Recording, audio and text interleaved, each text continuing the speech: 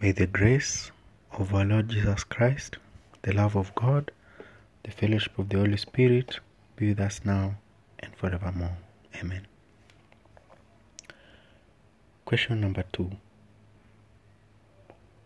In attendance at my funeral. And I read, yesterday, I attended my funeral held at my rural home in Kanyada, Homa Bay County. I saw many people come to give me a decent send-off. Some were crying, while others were wailing. Others came with stuff wrapped in shiny packages. At first sight, the stuff seemed like pizza, the common delicacy in town. But who values pizza in Kanyada, surely? Could not get enough stock of Rabuon, the red ones from Kabondo? Others came smiling. They were the ones I had wronged during my lifetime. One of them resembled my PPI, that is Program of Pastoral Instruction Prefect in primary school. What wrong did I do to her? Why would she rejoice at my demise? There were many mourners. Food was in abundance. Only water was in scarce supply. The government was rationing water to save it for future generations. I was surprised at the number of those who were happy at my demise. I did not know that I had wronged such a high number of people. The gifts were very few, mostly from family members and few friends.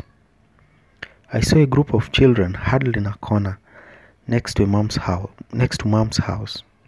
They were sad because their lives depended on mine. That if I had achieved my goals, I would have supported them to achieve theirs. But I did not do the best for myself, so they were doomed. Then I saw a grave, wide and deep, deeper than the normal ones I had seen in my lifetime. Why did they want to bury me so deep?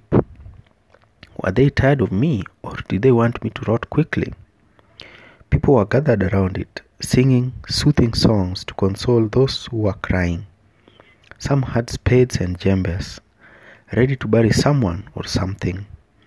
Then a group of my former classmates from the university arrived. They were in deep pain. They were crying because of the lost opportunities I had missed in my life. Before burial, there was a disco matanga the previous night, since a group of my friends decided to celebrate my life rather than mourn it. This was unusual in our culture. People really enjoyed themselves. The funeral mass held the next day did not last as long as the disco matanga. It was short and to the point. Amidst all that confusion, my Father in heaven decided to give me a runoff, a second chance for my life. He decided that I had failed to achieve the 50+1 threshold required to enter the gates of heaven. With this second chance, it is now a do or die situation for me. I have to make or break it at my second attempt at life. I have a choice to make my life more sensible by serving others genuinely, or die without anything worth mourning.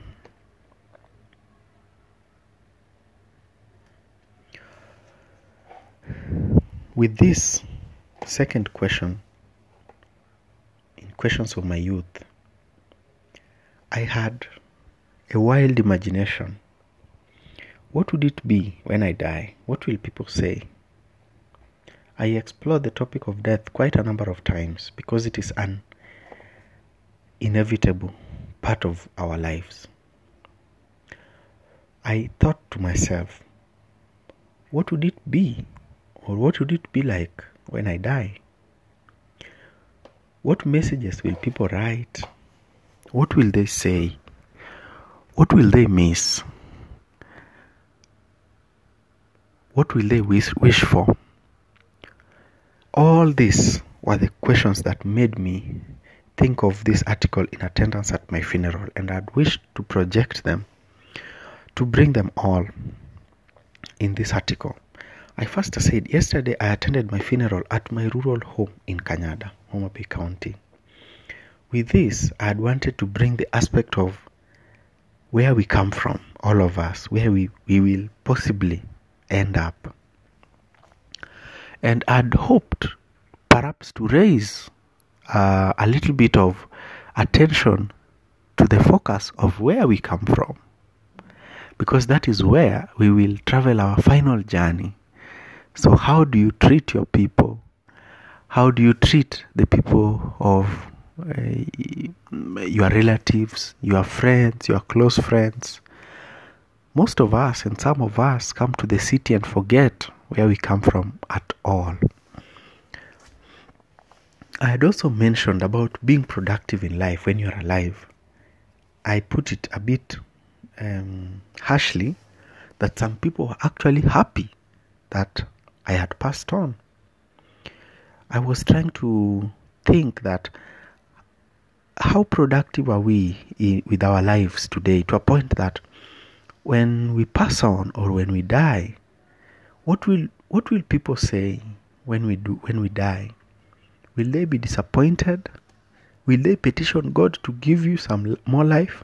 Like a case I heard of a lady called Dorcas in the Bible, who was helping the poor and helping the widows, to a point that when she died, the poor and the widows marched in town, or they cried to God, telling God that they will miss someone to help them, the way Dorcas used to do, to a point that Dorcas was raised back to life. I was just imagining, who will do that for me? And what does it take for that to be done for me?